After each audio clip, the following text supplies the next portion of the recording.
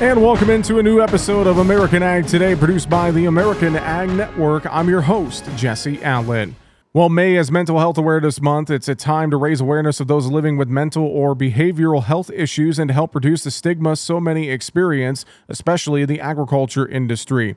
Jess Beauchamp, licensed clinical social worker and substance use specialist, says talking about mental health should be the norm. While there are many resources available for people to utilize, some aren't taking advantage of them. But according to Beauchamp, that's changing. Actually, it's increased quite a bit in probably the last year or so. I think the stigma has been reducing, and people are becoming more aware of it. And because it's free and confidential and easy, you don't have to leave your farm or your house or wherever you're at to go to services. So I would say they're being utilized quite a bit, actually. People are getting more comfortable with just talking about what's going on in their life. While many can leave work and sort of shut out that stress until the next day, that isn't always the case in the agriculture industry. This makes these resources even more needed. The ag industry is a tough industry to be in. It's so needed, but the people that work within it are working oftentimes, 365 days a year, 7 days a week, and a lot of them, live on the farm. So you don't, like some of us, when we leave work, right, we get to get in a car and go somewhere else, and it's like you mentally can take a break from it. But for a lot of farmers, and even farm families, you live right there, so you look outside and, work is right there. If something is needed, you're right there to take care of it. So there really isn't too much of a break, and that is very overwhelming for your brain and your body, physically, mentally.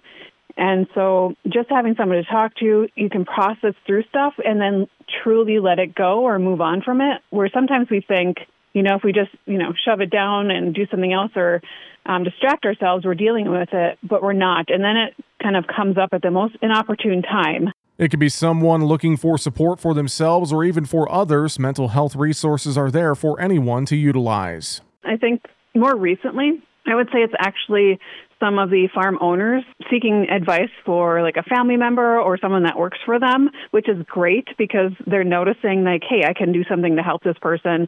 And especially with farm hands, they're hard to find and hard to keep. So if I have one and they're working out really well, but maybe there's a struggle of some sort, if the farmer can help that person, there's a greater chance that they're going to stick around and, just build a better relationship. There's a lot of respect that goes on then.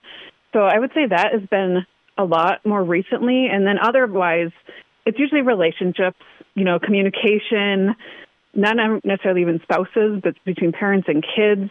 So those would be probably two of the bigger things. Stress also depends a lot on the time of year, what is happening around you, and how busy you may be. Well, during transition time, when the farm's being transferred on to family or friend or whoever it is, definitely those are a time when communication issues seem to, it's been working out great the whole time, and then now that we're going to transition, communication seems to be a problem, or decision-making is, not going as well. So that would be a period that there's an increase.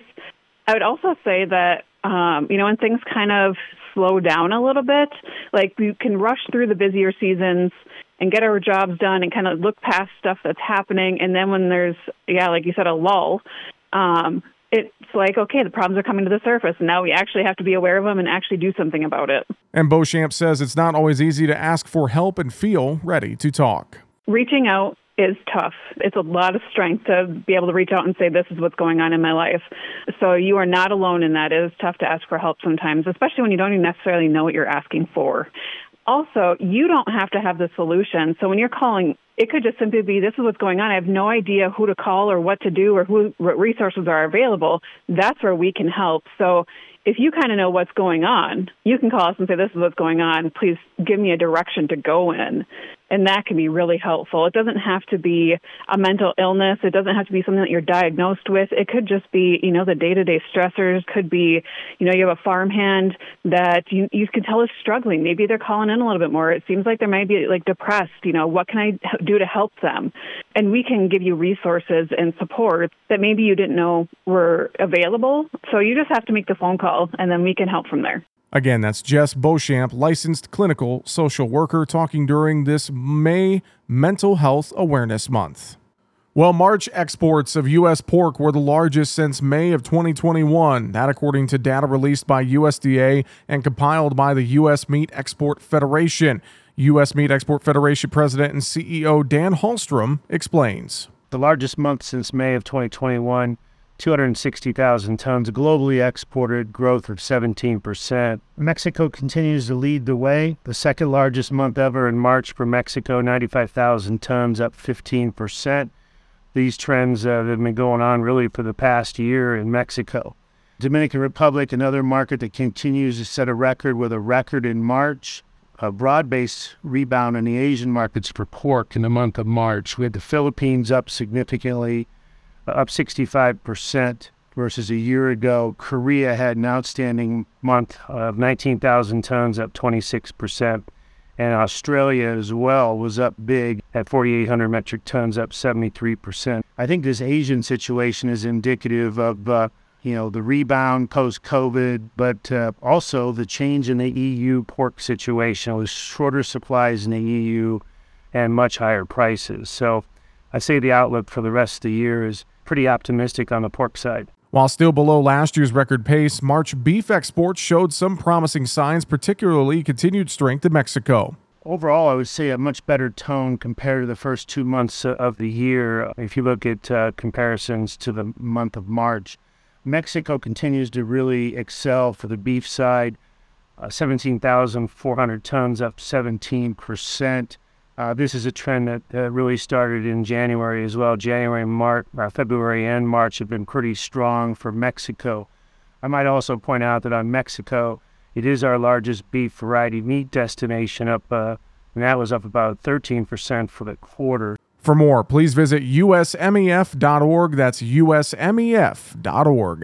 And finally here today, Brandt just finished planting corn and soybeans on their research farm, and they look forward to the results. Eric Winans, Brandt Research Farm Manager, talks about the farm located near Pleasant Plains, Illinois. So we're looking at new progressive management practices to raise higher yielding corn and soybeans. And then we're also looking at how we can better create products that can help fix farmers' issues in the field. So we're looking at different biological products, micronutrition, and seeing how those fit into a high yield corn and soybean program. Planting was very timely for us. So we started with a planting date study where we tried to get a real early planting date in there. We started on March 30th with that. And then about a week later, that end of the first week of April, we hit the ground running with the rest of our trials and got most of them in there within a couple weeks. And so we missed the rains through most of April here, and we had real timely planting. Conditions have been dry and cool for us. So now we're just kind of waiting for that crop to really get up and going. It's been slow to come out of the ground.